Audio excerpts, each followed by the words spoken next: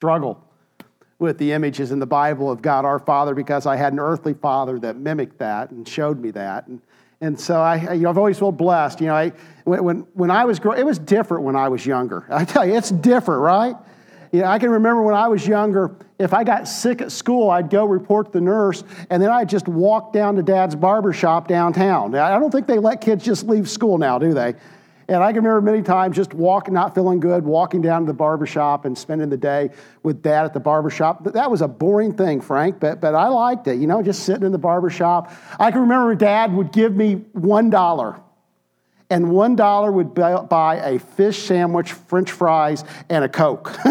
So that's dating myself a little bit, but I can remember those days of just sitting with Dad, and I never doubted that he had my best interest in mind and in heart.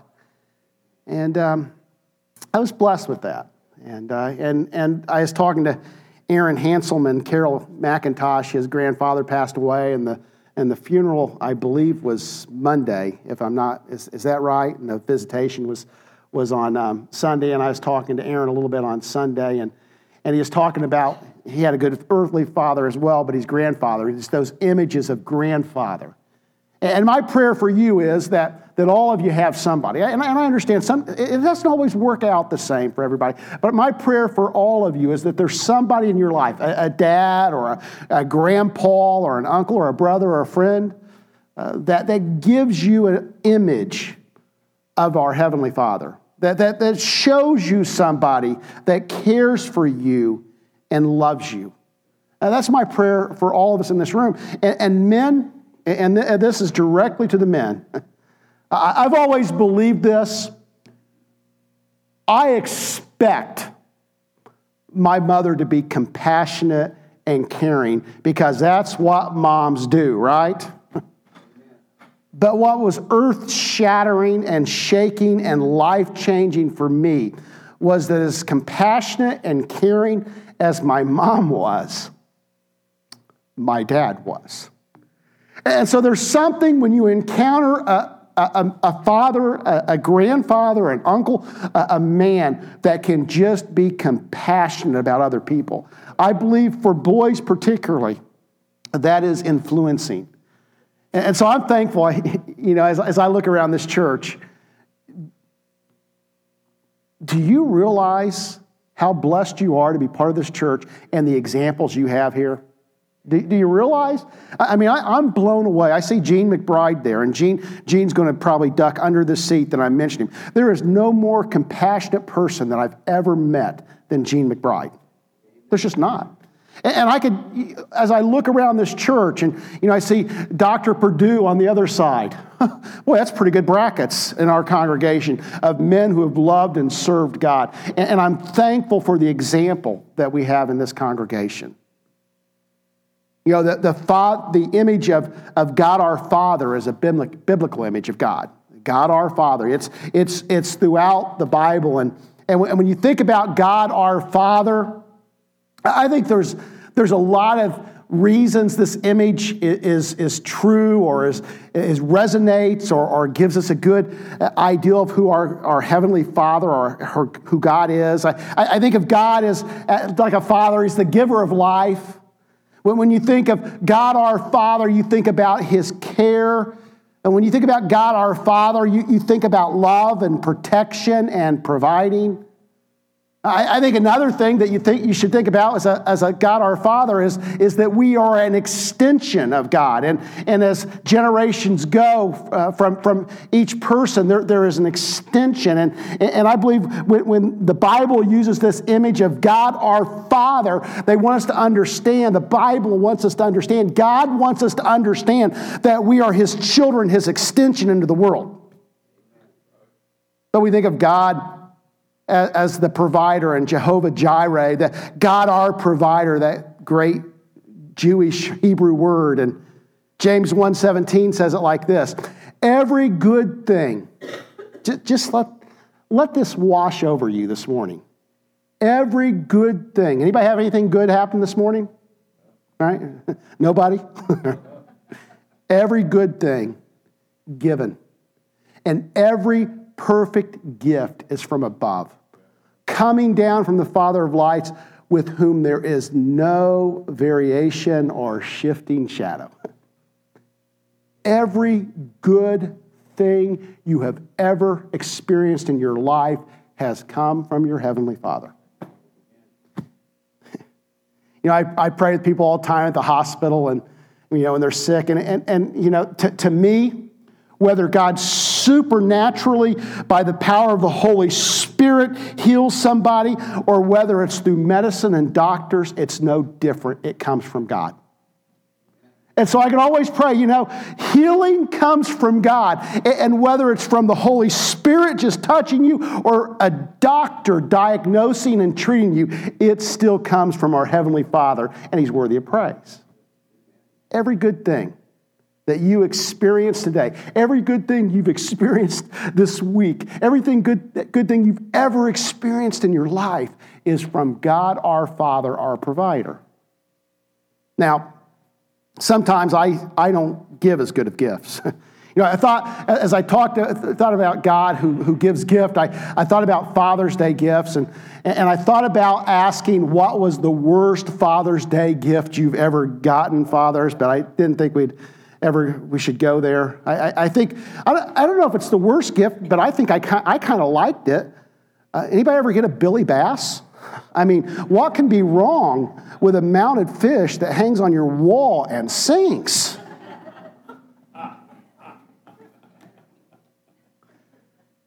I've given some bad gifts, and usually the recipient of my bad gifts are Terry. For Christmas time, birthday, guess who gets the gifts for the boys? Terry. Who gets the gifts for me? Terry. And she's good at it. Every so often she'll say, "Surprise me."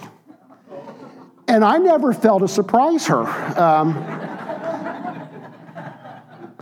This past year for Christmas, she was in that, just surprise me. And I know she gives me hints.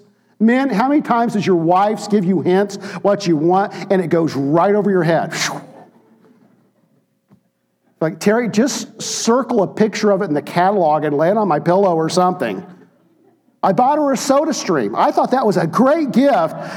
I've used it. Spencer's used it. Terry, not so much. I think she'll learn to just tell me what you want. But God our Father gives perfect gifts. Over and over, Jesus uses this image of Father. And the Old Testament uses the image of Father, but not nearly so much as Jesus.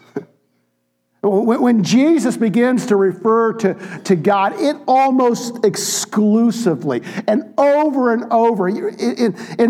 the Sermon on the Mount, just read how many times Jesus refers to His Heavenly Father and our Heavenly Father. It becomes His favorite term. Matthew 7, you can read with me. Matthew 7, beginning in verse 7 through verse 11. Jesus says, "Ask, and it will be given to you. Seek, and you will find. Knock, and it will be open to you. For everyone who asks receives, and he who seeks finds, and to him who knocks it will be opened. What man is there among you who, when his son asks for a loaf, will give him a stone? Or he asks for a fish, he will not give him a snake, will he? If you, then being evil, know how to give good gifts to your children, how much more will your Father who is in heaven give what is good to those who ask Him?" God our Father, God your Father, God my Father, wants to give us good gifts. And the biblical, and I'm not going to say that I have a full grasp on this, because God pours out blessing and gifts, but there's some connection with seeking and asking. To ask God is biblical. To seek God is biblical. God pours out blessing on us when we don't even ask. But there is this idea, there's this invitation And maybe it's just because God wants the conversation, wants to hear from us, to ask, to seek. And God will give. Now, in this portion of Scripture, there's two particular gifts. The Luke account adds another one. There's three things that Jesus refers to that they would look similar to the other, but they would be strikingly different. And as I thought about that, he says, who would give you a stone when you ask for bread, or who would give you a fish? Who would give you a snake when you ask for a fish? And Luke, it says, who would give a scorpion when you ask for an egg? And the truth is, sometimes things look better than they are. Amen? So sometimes things look better than they are, and all of us experience this. We don't have to get real super spiritual to believe this and understand this. We've bought a car that we thought was great, and it was a lemon. Who's ever bought a lemon? Raise your hand. Okay, yeah. Who's driving a lemon right now?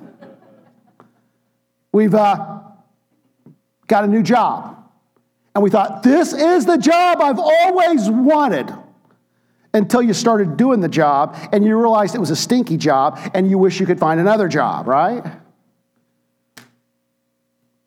Start a relationship, and everything looked good, and then all of a sudden it became toxic and hurtful and painful.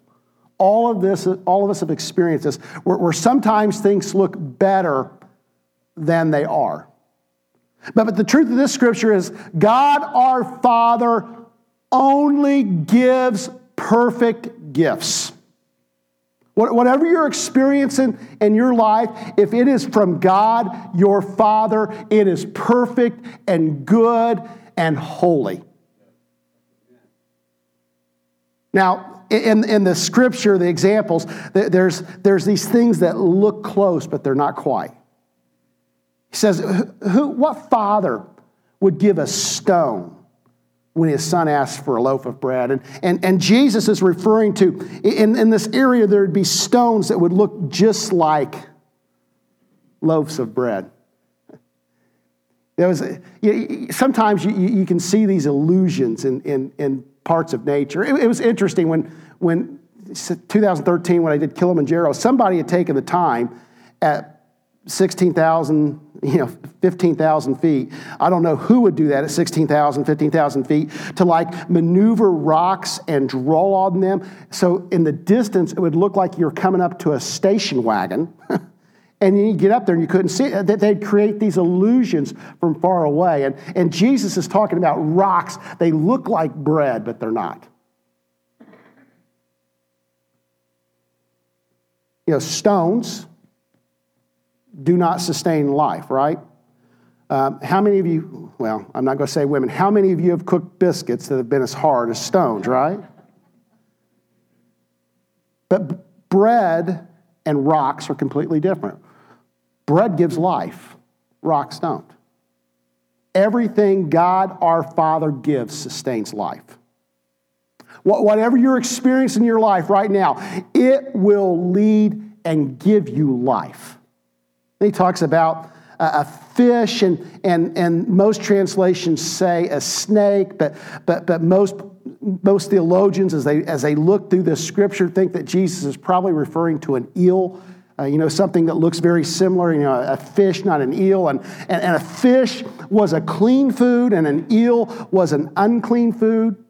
And when you start thinking about this concept of clean and unclean, in essence, unclean was something that broke relationship. It broke relationship with God, and it broke relationship with others. And Jesus is saying everything God our Father gives builds relationship with Him and others. The intention of all these perfect gifts that God is pouring out upon us is so that we can love and know Him more, and we can love each other more. Sometimes we misuse these gifts, though, right? God blesses us with finances, and we become self-centered and greedy instead of generous. God blesses us with things that we misuse, our jobs. And instead of building relationship, it harms relationship. And then in Luke, it talks about an egg and not a scorpion. And most theologians think that Jesus is talking about there were scorpions that would ball up and they would look like an egg. So it looked like something that it wasn't, but a scorpion could be deadly. It looked good on the outside, but on the inside it leads to death. You ever take a wrong turn? You ever take a wrong turn? I remember one time I was out driving and just kind of exploring. My parents used to just drive on Sunday afternoon and just drive down random roads and say things like, hey, we've never been down this road. Let's see where it leads, right? You could do that in Union County because roads in Union County generally just lead to cornfields, okay? Not a lot of danger in Union County that I've seen, that I've experienced. Maybe there's some real desperate, dark areas in Raymond. I don't know. But I was out, and it was more of an urban area, and I was just kind of driving around, and the next thing I knew, I was in a pretty rough part of this town, and there was actually a car burning in the middle of the street. I thought, I don't think I want to stay here too much longer, and I got out of there, right? See, some roads lead to death. And I don't know where you are right now, but I think what we should understand is we need to be careful what roads we start down.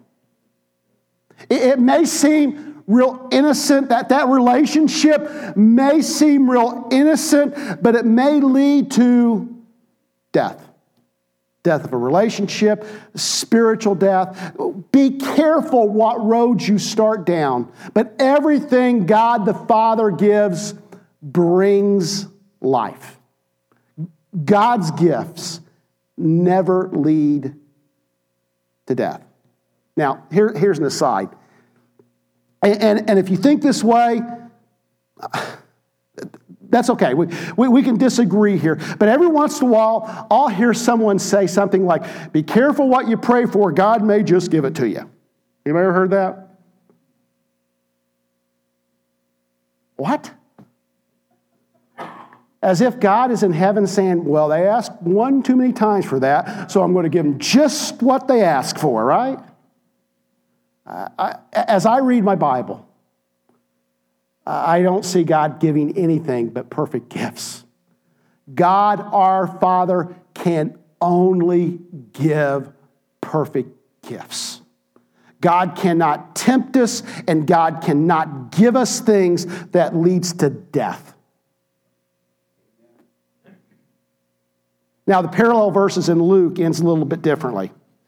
In Luke 11:11, it says, if you then, being evil, know how to give good gifts to your children, how much more will your heavenly Father give the Holy Spirit to those who ask Him? Slightly different. And there's lots of reasons to this. I think sometimes it's Jesus has taught these things so many times, and there's some variances to how He taught this lesson. And I think sometimes He says, just talks about gifts, and then He talks about the gift of the Holy Spirit. So what's this mean? It means God, our Father's best gift is His presence. Now we could apply this personally too. I mean, fathers out there, the best thing you can give to your kids is your presence. Being there. There's no amount of money, no amount of gifts, no amount of anything matters more than your presence. I'm learning this, and I'm goofy. I'm a preacher. I preach this stuff for nearly 15, 17 years now, however long I've been in the ministry. And I've said these things over and over, and I'm still learning. And I still sometimes forget. And my boys, what they need from me more than anything is affirmation, connection, contact. You know, when I ignore them and I get, I don't ignore them because I don't love them. I love them with every fiber of my being. But I'm like any other dad. I get busy, right? Dads, do you ever get busy? And sometimes I just get busy. And what I've, now that Wyatt's out there on the West Coast and Dylan's all over the South traveling, they're not there. Spencer's with me all the time and he gets sick of me. But I got to send those texts. Hey, Dylan, thinking about you today, bud. Love you. Dads, do you realize how much of an impact even little silly things like that make in the lives of your kids? Presence. God, our Father's best gift is His presence. So how do we apply this morning? I'm a big believer that we don't just hear these things, but there's got to be some way that there's an application, right? That it matters to our real life. The first thing is this: God invites us to acknowledge His perfect gifts in all circumstances. Well, whatever you're going through this morning, God is inviting us to acknowledge that everything He gives us is for our good and His glory. He's not saying everything's good, but God can use everything for our good. Sometimes that's easy, right? When the car's running and the air conditioning's working and the job is good and the kids are asleep in bed and everything's running smooth, the bills are not more than the income, it's easy. But it's not so easy when it feels like the wheels are falling off. And this is a time when, as the people of God, as we're following Jesus, we have to exercise faith and practice thanksgiving, okay? We have to acknowledge the hand of our Father in our life, even though things don't seem like they're so great. Looking at Pam sitting back there, first day or the last day. Was it the last day or do you have one more day left? One more day left before she was retired. And she went and twisted one ankle and broke the other. God still gives good, perfect gifts and is worthy of praise. And so our default setting is, God, you are good and all you give is good. And so I will be thankful. I will praise you in all circumstances. And God invites us to acknowledge His presence in all circumstances. Once again, it's easy in church, right? We're in church and we've sang songs and I'm up here rambling on about God, so it's easy to acknowledge His presence. But what about Tuesday morning when you get cut off in traffic, or Tuesday morning when the diagnosis is not as good, or Thursday night when you're starting to pay bills and you're realizing maybe a little bit short, or when things aren't going so well? It's a little bit more difficult to acknowledge the presence of God in those circumstances. But I believe Jesus is wanting us to see God is present in all of that. Now, when we talk about acknowledging, this is thanksgiving, and I think this is slightly different when things aren't easy. This is trust. I just trust you, God. I'm going to do a little experiment here, and I hope this works out okay. If God has ever failed you, raise your hand. God's never failed us. And I know we're in church, so if you raised your hand, probably you feel like, I couldn't raise my hand for that, but God's never failed us. If God has been true in every circumstance, raise your hand. We can trust Him. We can trust Him to be present, to meet all of our needs according to His riches and glory. God is good. But there's more. There always is more, right? Matthew 5:48, Jesus says, and if when I read this passage, if this is not challenging to you, my prayer for you is you go home and you read this again. and you think about the words of Jesus. Because I'm telling you, as your pastor, when I focus, when I consider this is challenging. Therefore, you are to be perfect as your heavenly Father is perfect. Folks, if that doesn't cause you to sit back in your chair, if that doesn't cause you to reflect on your week, if that doesn't cause you to reflect on your manner of living, on your attitude, on your heart, you're not listening close enough. You are to be perfect as your heavenly Father is perfect. Now, just for the purpose, and there's lots of places we could go with this, but just for the purpose of this sermon, as we've talked about how God provides and the gifts of our Father, God calls us to give perfect gifts as well. He calls us to give bread, not stones. He asks us to give fish, not eels. He calls us to give eggs, not scorpions. In other words, he calls us to give things that lead to life, that builds relationship, that does not lead to death. And our best gift is our presence. District assemblies this week and camp meeting, we've had Dr. Graves and Jeff did an awesome job on his report as well. Jeff Kunzelman, our district superintendent.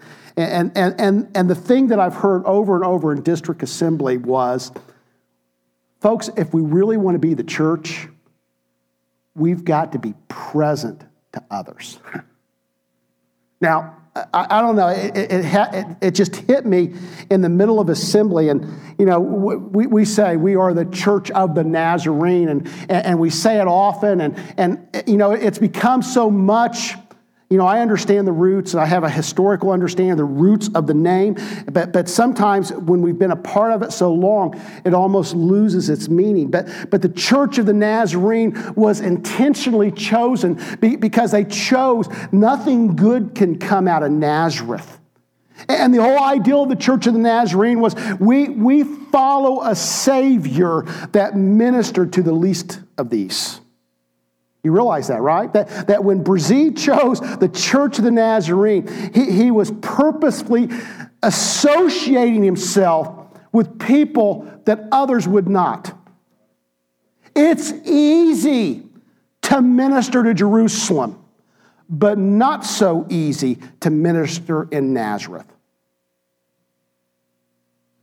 So as I think about our perfect Heavenly Father, I think about Jesus, who would come to the least likely to succeed. The one that was a little bit less popular. The one that someone else would avoid.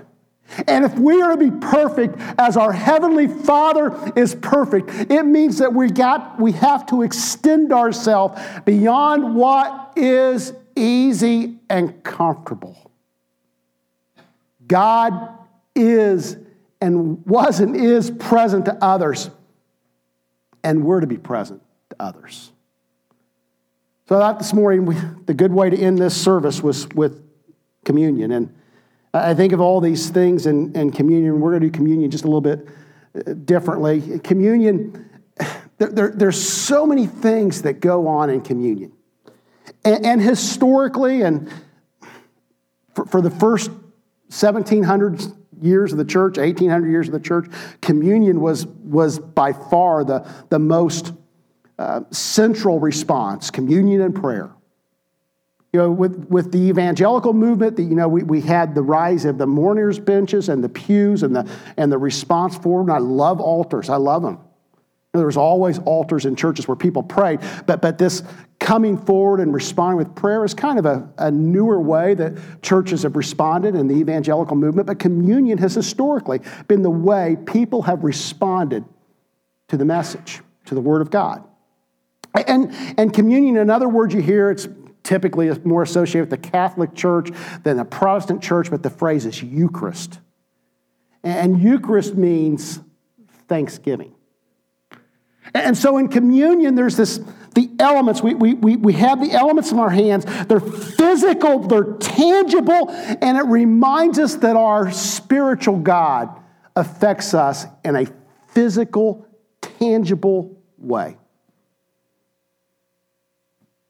You know, not just grape juice and wafers. and I think this is the significance of it. I think when Jesus initiated the Lord's Supper, I don't think Jesus had just in his mind, oh, this is what they need to do in churches on Sunday or Saturday night or whenever they gather. But I think Jesus in his mind was thinking every time they sit down and eat with people they love, they will acknowledge that it is God, their Father, at the center, and he gives them life and love and relationship, and he is the purpose and the source of it all. So in a lot of ways, what we do here, this isn't the end, but it's training. My prayer is that as we do these things here, when you go home today and you have people gather around you and you have a meal, that in that time, you've been trained here to acknowledge God's presence there. And when you begin to think of communion, to me, it becomes so dynamic and relationship changing, and oh my goodness. So it's a time to be thankful. And so today, we've got just the little cups, the little wafers, and we're going to be dismissed from the back, and you'll take them back to your chair. And as you sit and before you come, what I want you to be thinking about is the things that you need to be thankful to God about. How is God moving? How is God blessing you? What circumstances are going on in your life where maybe you need to acknowledge that God is at work, even though it doesn't seem like God is at work? The other thing that communion represents is what? Jesus says, "This is my body that is broken for you." And so communion in many ways represents the very presence of God in our sanctuary. When communion is sitting here, it says, "This do in remembrance of me." That it's a reminder that Jesus is present in this place. These physical elements remind us of the spiritual presence of Jesus. And so as you receive these elements, as you receive the body and the blood of Jesus Christ, and you're sitting in your pew, and you're thinking about your circumstances, and you're thinking about why you've gathered, the mind exercise, the thing that you should be doing is this.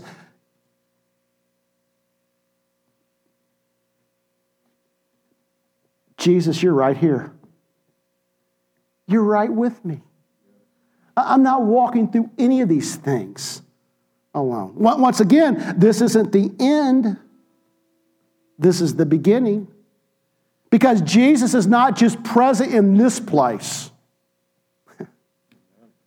But wherever you go this week, Jesus wants to be present to you. And the final thing I want us to do is this. So we're being thankful. We're thanking God for his blessings. We're being reminded of his presence. And then are we willing to be broken and spilled out? Jesus took on the form. We're following the one who did not consider equality with God something to be grasped. This, by the way, this is an early, you want to see one of the earliest Christian songs? Read Philippians 2. He did not consider equality with God something to be grasped, but he emptied himself, taking on the form of a servant, and was crucified on a cross for us. And so when we receive communion, we're thankful for that. We're thankful for the presence. But there's also this invitation, be perfect as he is perfect. Have the mind of Jesus Christ, where everything's not about me and for me, but it's about my Heavenly Father and whether I can show Jesus to my neighbors. Let's pray. And don't take the elements. I'll give you instructions after you get back to your pews. You can stand so we can be more easy to be dismissed to receive the elements. Lord, bless us now as we receive these elements. Make us mindful of you. In Jesus' name we pray. Amen.